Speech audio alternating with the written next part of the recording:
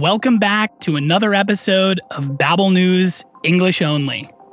At the end of the last episode, we left you with a proverb. Absence makes the heart grow fonder. Were you able to figure out what it means? Well, the idea behind it is that sometimes, when someone or something isn't there, it can strengthen your connection or affection. With that, I hope you're as happy to be back as I am.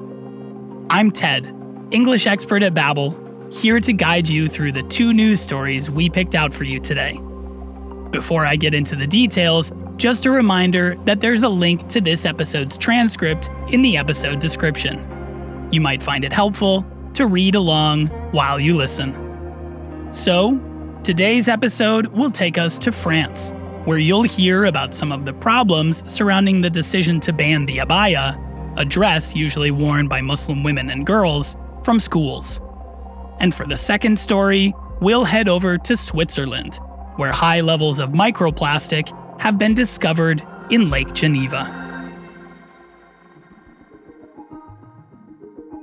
Before hearing the first clip, I'll introduce some of the key words and phrases from this story. The first one is debate, an argument or discussion in which different opinions are expressed.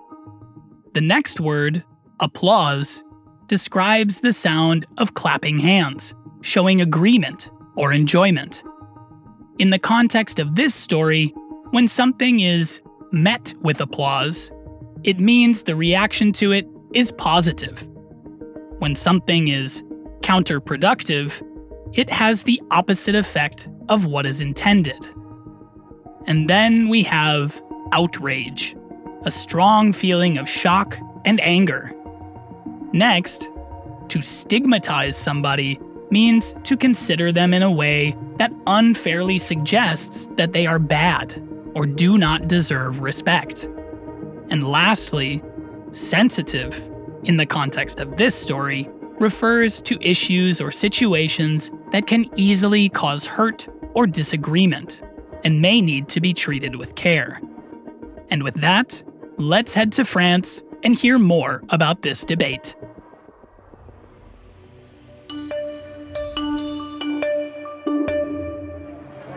The French government is moving forward with a decision to ban students from wearing the style of dress called an abaya in public schools. And it's drawn debate over where the line is between culture, fashion, and religion. An abaya is a type of loose, full-length robe chosen by some Muslim women. France already had a ban on children wearing religious symbols in public schools. In 2004, France banned headscarves from schools.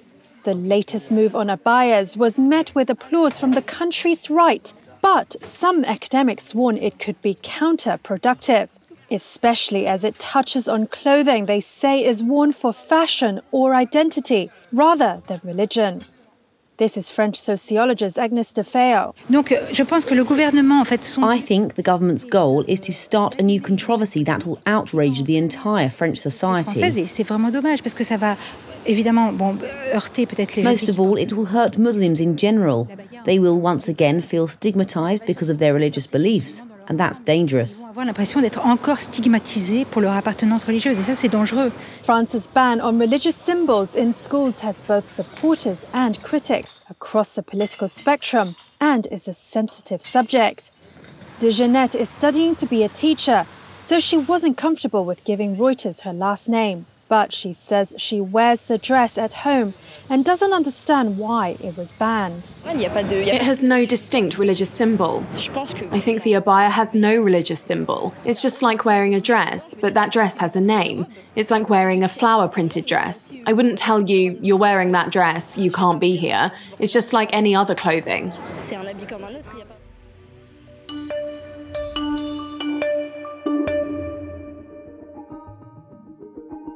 And now, let's take a look at the vocabulary from the second story.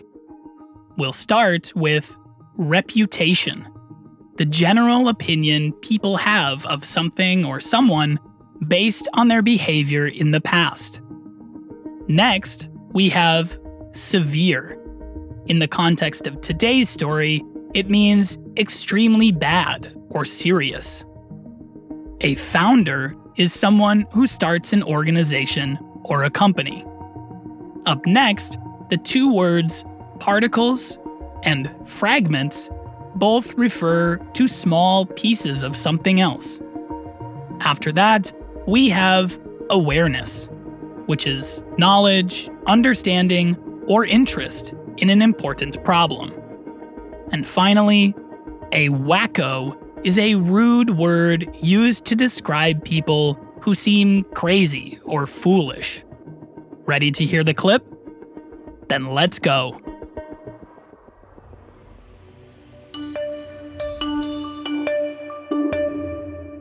Switzerland's Lake Geneva has a reputation for its clean water. It sits at the foot of the Alps and looks postcard ready. But it turns out plastic pollution here is just as severe as the world's oceans. So how did one of Europe's largest lakes become so polluted? Ocean Eye, a Geneva-based nonprofit, has been collecting plastics from oceans for more than a decade. But in 2018, they turned their attention closer to home and conducted their first study in Lake Geneva. That's Pascal Hagman, Ocean Eye's founder. On the stern of a sailing boat, he's using a device to help collect different types of plastics. There are microplastics, which are small particles of bigger objects, and mesoplastics, which are bigger fragments. Hagman says tire residue is the major pollutant, followed by food packaging, and that the plastics that end up here aren't just a Switzerland problem, it's a global one. As Lake Geneva borders France, and its water eventually flows into the Mediterranean Sea. Hagman says projections are pessimistic, and that if the world continues to produce plastic at the current rate, we'll produce more than 1 billion tons of it per year. But on the brighter side, he says awareness of the issue is growing. When we began working on plastic 12 years ago, we talked about plastic particles in water. People took us for wackos, and now it is a recognizable problem.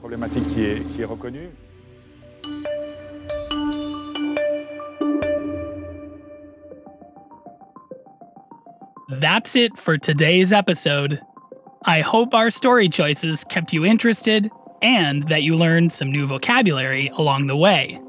Have you ever thought about writing down the new words you've learned? In a notebook, for example?